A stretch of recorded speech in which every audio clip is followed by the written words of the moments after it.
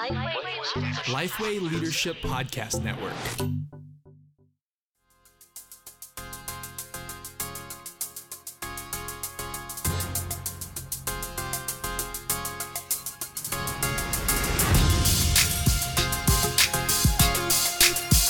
Hello, and welcome to this episode of Making Disciples with Robbie Gallaty, a resource to equip and encourage leaders to make disciples who make disciple makers.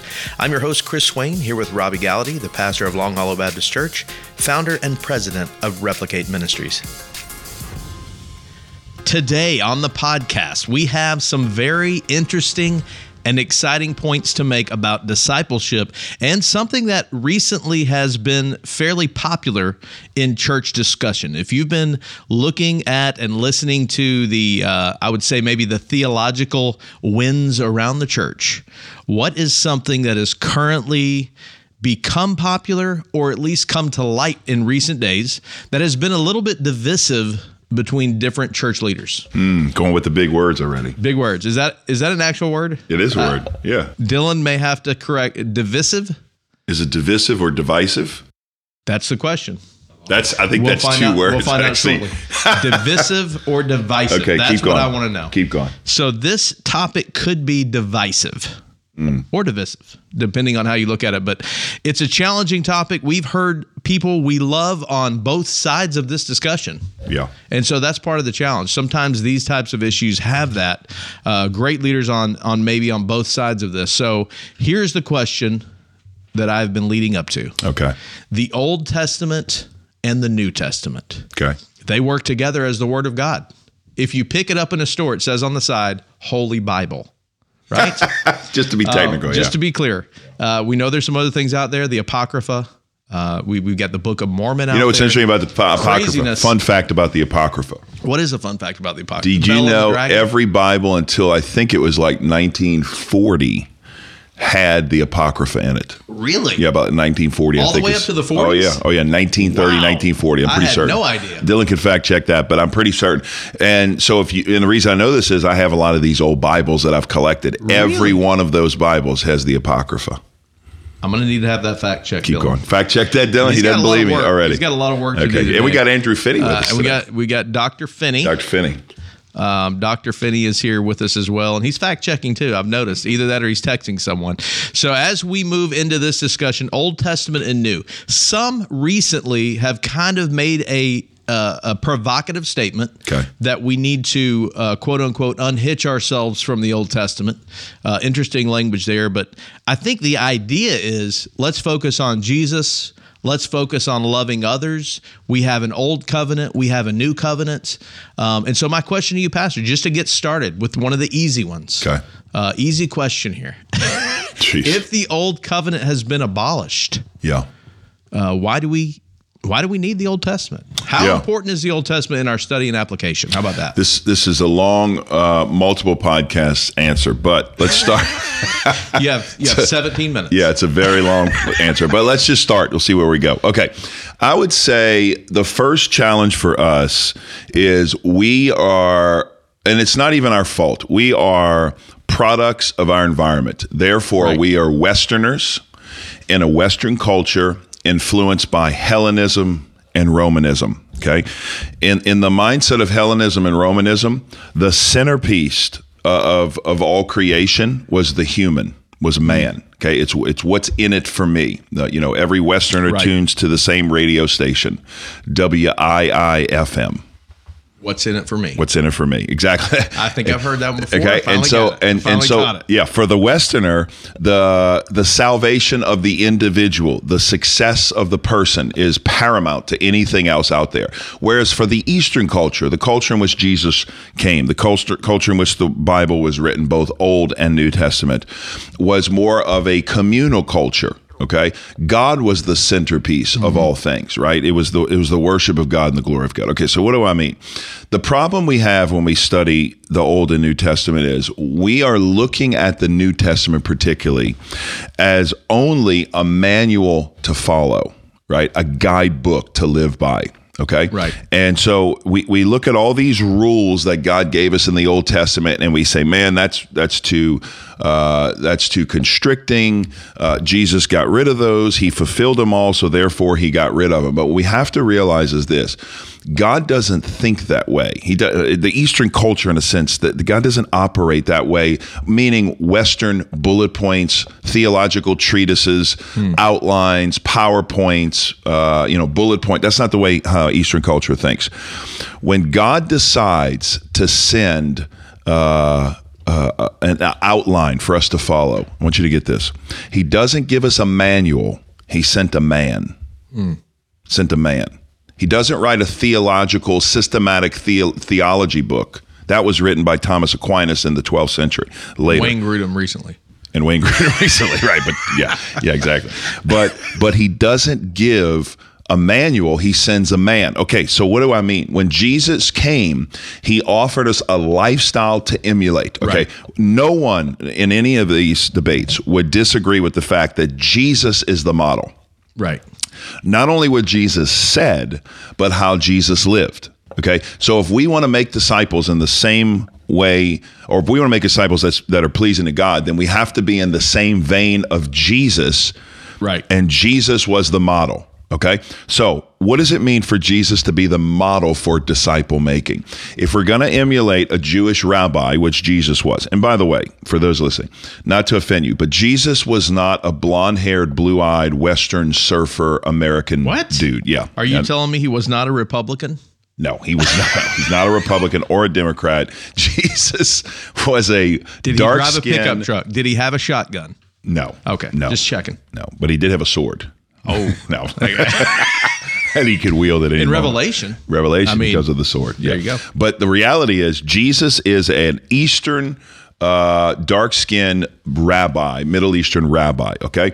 So what that means is Jesus is going to live a certain way. He's going to operate a certain way. And we are not only to do what he says and live like he lives, but we are to obey the things he says. Okay, so when Jesus said to the disciples, and this is what I want to start with, when Jesus said to the disciples these three words, which, Chris, were the greatest three words any disciple would have ever heard back then. Okay, you have to understand, in the Jewish culture, there were three areas of schooling that the disciples or any follower of God would have gone through. Every Jewish boy and girl went through these, particularly boys, but girls at the start. And just a side note, this is what we do when we go to Israel.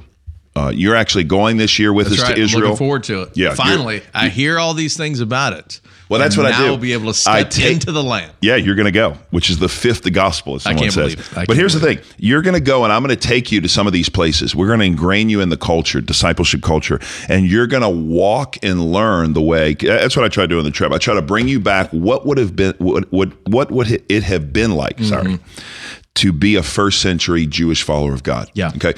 At the age of 5 or 6, you would have gone to the first level of study, the Beit Sefer, S-E-F-E-R, Beit Sefer, a house of the book. Okay. Sefer, or Sefer in Hebrew's book.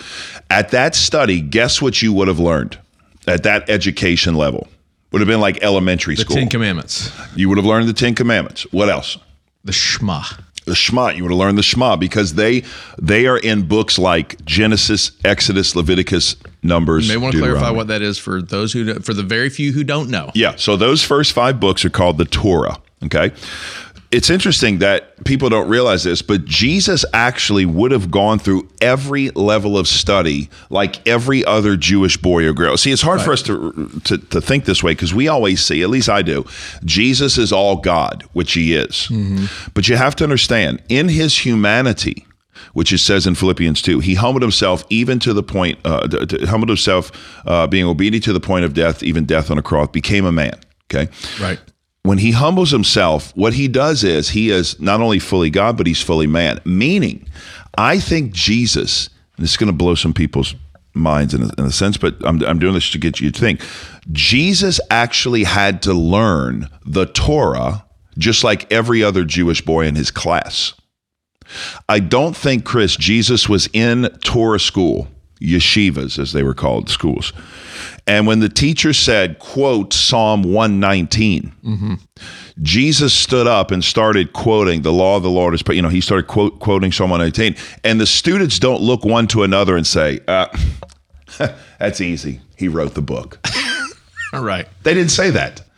Like Jesus, in the same spirit of Abraham and the same passion of Abraham and the same chutzpah as Isaac and Jacob, as they say, Jesus learned the word of God. Why? Because he loved the word of God. Okay, so, and I'm getting somewhere, so you just follow me. The first school is Beit Sephor. Okay. At the age of 10, the girls and the boys separated. The girls would learn the Torah, but they would also learn the Psalms. But after they were about 10 or 11, they went to work for the family. Most of the boys in the home went to work for the family. Those who rose to the occasion were the cream of the crop, if you will. They went to the second level of study, which was called the Beit Talmud. Okay, this is another discipleship study in the community. The Beit Talmud was called the House of Learning. Guess what they learned during that period? That one, I'm going to go with, I have no idea. That's a good point. That's a good question. Yeah, thanks for the honesty. Okay, they actually learned the rest of the Old Testament books. So that was going to be my guess, just to be clear. Yeah, okay. So I knew you were going there, but you stopped. The first 5 books in the first level, the rest of the Old Testament books, 39 in all. And keep in mind, the Old Testament for Jesus was the only testament.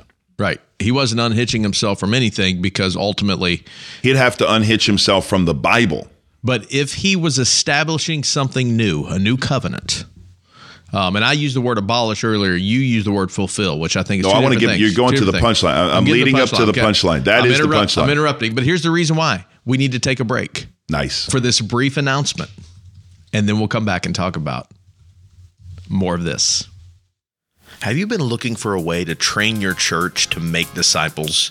Our team here at Replicate, Robbie Gallaty, Candy Gallaty, Tim LaFleur, Gus Hernandez, and myself, Chris Swain, have put together a digital discipleship blueprint. We've taken our live event that thousands have attended, thousands have been impacted by, and we put it together so that you can get it and watch from the comfort of your own church and show this to your people and use it as a training tool. You will learn how to plan, formulate, and develop a disciple-making culture in your church and its ministries. You can check it out at replicate.org/buyblueprint, BUY Blueprint, replicate.org/buyblueprint if you'd like to check out the digital discipleship blueprint. And here we are back. We've been talking about how the Jewish people in their upbringing would learn God's word. Yeah. And we were leading somewhere because the original question was abolishment of the old covenants. Should we unhitch ourselves from the Old Testament? How does the Old Testament tie into discipleship? Continue, please. Yeah, it's important. Why are we studying all this? It's important to learn the culture into which Jesus came. The reason, just kind of give you one sidebar here. The reason the Old Testament is important and essential for discipleship is because that's the book Jesus was raised with. That's the words Jesus embodied. Yeah. When it says Jesus in the beginning was the Word, and the Word was God, and the Word was with God, and the Word became flesh and dwelt among us. What word is he talking about? He's talking about the New Testament? No, that's not even formulated to the 4th century. People think, yeah, he was the Word. He's the New Testament. No, he's the embodiment of the whole Old Testament, in the sense the only testament of God, the Torah of God. Right. He embodies that, right? Yeah. Okay. And it's important for us to understand this culture Jesus was raised in, because you'll see discipleship as such a part of it. Okay, so Jesus would have been a part, just like everyone else, of the first level of study, the Beit Sephor. It's questionable if he went through the second level of study. Probably so, but he did not, I don't think, go through the third level of study, which we'll get to. After a person went through the Beit Talmud, which was the house of learning, they studied the Old Testament, all the books. They studied oral tradition. You got to remember, when God gave Moses the law, the rabbi said he gave him the written law in the Bible, and he gave him the oral law, which is the Mishnah. That's what Jewish rabbis would believe. He gave Moses 2 laws, the written law, which is the actual word of God, and the oral law, which was the commentary on the word of God. Okay, a good boy would have gone through that. They would have learned phrases. They would have perfected the Hebrew language. They would have understood the culture and the festivals. After they get to the age of 14 or 15, Chris, they have a crossroads they come to. And at this crossroads, they can either go one of two ways. They can either go work for the family, which most of them did. Yeah. If the father was a fisherman, what did they do? They became a fisherman. Nice. If the father had a vineyard, what did they do? They were picking grapes. You were 2 for 2. If the father made sandals, what did you do? What did they do? They were making sandals. Yes. Okay. 3 for 3. Now you're on it. Yes. And here's the thing. Here's the thing. Most Jewish boys went to work for the family business, which is interesting because if we go to Mark chapter 1, when Jesus is walking by the seashore, he sees Peter and Andrew in the boat fishing, with James and John with their father in the boat with the hired hand. Why are they all fishing? Because they have not gone the way of the rabbi. They've gone the way of their family business. Yes. Yes. The father was a fisherman. Right. Zebedee had a fishing enterprise, right? So he sold fish. And so they learned. And what it shows us was they didn't make the cut, Chris. They couldn't make the cut. They weren't smart enough. They weren't good enough. Because here's what would happen. If they were smart enough, if they were sharp enough, if they had chutzpah, as they say, passion, then they would have gone on to the final level of study, which would be like a PhD in a sense today, a master's, a degree. And at this level of study, it's called the Beit Midrash, or the house of study in Hebrew. At this level of study, they would spend the next 15 years of their life from the age of 15 to 30, not in a classroom, although they learned schooling and insight, but following a rabbi. They would actually go find a rabbi, and they would ask the rabbi, can I study from you? Which is very interesting, and I'll get back to that. They would say to him, I want to be your disciple. So rabbis at the time of Jesus, Rabbi Gamaliel, remember him? I don't, but the Disciple Paul. It sounds like, okay, Disciple Paul, Gamaliel, Acts chapter 5, okay? Akiba was a rabbi. Hillel, Shammai, these were all rabbis, either at the time or after Jesus, okay? You would go to the rabbi and say, can I follow you? The rabbi would say to himself, is Chris Swain, probably wouldn't be Chris. Oh, boy, looks like I'm a fisherman. If Chris, actually, you're doing sandals. No. Is Chris Swain good enough? Is he sharp enough? Does he have what it takes to be a disciple? And then he would drill you. It would be like an oral exam in a PhD program or an entrance exam. They would ask you questions about Torah, ask you questions about interpretation, ask you questions about phrases, and ask you questions about history and festivals and customs. And if they passed the test, if they were the best of the best, which very few were, they would say the greatest 3 words in English to you in Hebrew. Do you know what they were? I can take a good guess. Okay. Come follow me. You're on it today. Come follow. He's on it, Dylan. Come follow me. And at that point, you have to understand what the words mean. And this is the point of discipleship. The words come follow me don't just mean come learn what I know. Yeah. They don't just mean come understand what I understand. The words come follow me mean you're going to walk like I walk, live like I live, love like I love, and lead like I lead. Okay. When Jesus said to the disciples, come follow me, he was saying, you guys are going to do exactly the same things I'm going to do. Now, obviously, Jesus is God, so he does miraculous things and preaches in a way they never preach. But in a sense, when a rabbi would say, come follow me, he was saying to them, you're going to live like I live, love like I love, and lead like I lead. Now, here's what's fascinating about Jesus. In all of Jewish history, Jesus Christ, Jesus the Messiah, is the only rabbi in all of Jewish history to go out and find his disciples. Okay? This is what you got to understand. Every other rabbi was approached by the student, by the disciple, and they would say, can I learn from you? Thank God for Jesus. He goes out and finds these lower than, lesser than, overlooked, looked over men who have been passed by the rabbinic schools of his day.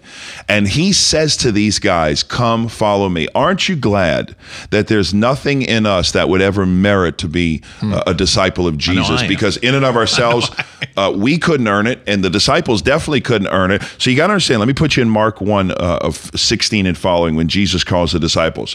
When they hear those words, Chris, Andrew, Peter, James, John, Matthew, just the next chapter, come follow me. When they heard that Galilean accent say those words across that sea, they realized it wasn't just, I'm going to learn a bunch of information, I'll understand doctrine or theology. It was, you were going to live like I live, love like I love, lead like I lead, and you're going to be my representatives to the world. Okay? So, to answer the question we started with, to be a disciple of Christ, okay, to be a follower of God, in the same vein and thread as the Old Testament, which Jesus was a product of. Right.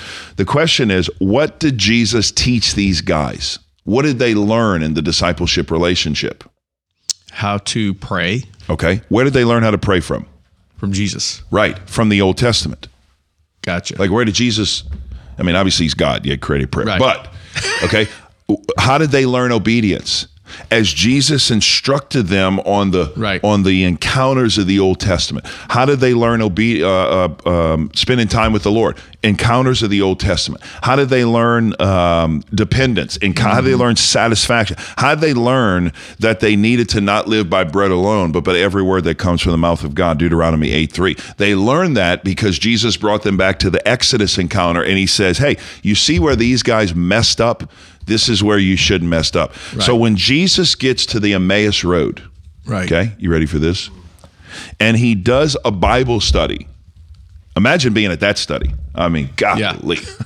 Where Jesus just from memory, you got to understand, Jesus doesn't tell, I think it's a couple. I believe it's a couple because they invite Jesus into their home. But regardless, this couple, these two people invite Jesus in, and Jesus from rote memory, obviously he's God, he's risen at that time, but from memory, Jesus just quotes scripture after scripture, and he says, you remember Genesis 3? That's about me. Remember Genesis 12, calling of Abraham? That's about me. Remember Genesis 15 and 17 when the sacrifice and the commitments made with God? That's about me. Genesis 22, Isaac, that's about, just goes through. Exodus 3 and the burning book, that was me. And he goes through, and these guys at the end are overwhelmed because they just got an exposition of the only testament, the Old Testament. So, to answer your question, which is part A of part B, which will be the next time we don't have time we'll talk about. Yes. Because here's the question then. Okay, if Jesus used the only testament to disciple his followers, and if we're in the same vein of Jesus, in the same mindset of Jesus, following our master, then shouldn't we incorporate the same book? This is another just insight I'm thinking off the cuff here, but so many people want to disciple people in the way that they were discipled in. So if you were discipled in the master plan of evangelism, or you discipled in Operation Timothy or growing up or whatever, then you feel like that's the only way to make disciples. Okay. That's why we tell people you want to make disciples with the Bible. Right. Because the Bible's the only thing going to change your life, not any of these other curriculum studies or Bible stuff. Okay. But Jesus is our master we emulate, and he used the Bible. Okay. So the question comes down to, and we'll pick this up next week, which will be a great spirited study. What does it mean when Jesus says, I did not come to abolish the law, I came to fulfill it? Okay. What does abolish, and the key words there are abolish and fulfill. And I'll give you a little insight. Fulfill actually means, this is interesting, to fill full. What does it mean when Jesus says, I've come to fill full? I've come to color in the area. I've come to fill in the blanks. What does that mean? Next week, we will find out here on Making Disciples with Robbie Gallaty. We need to wrap it up this week, however.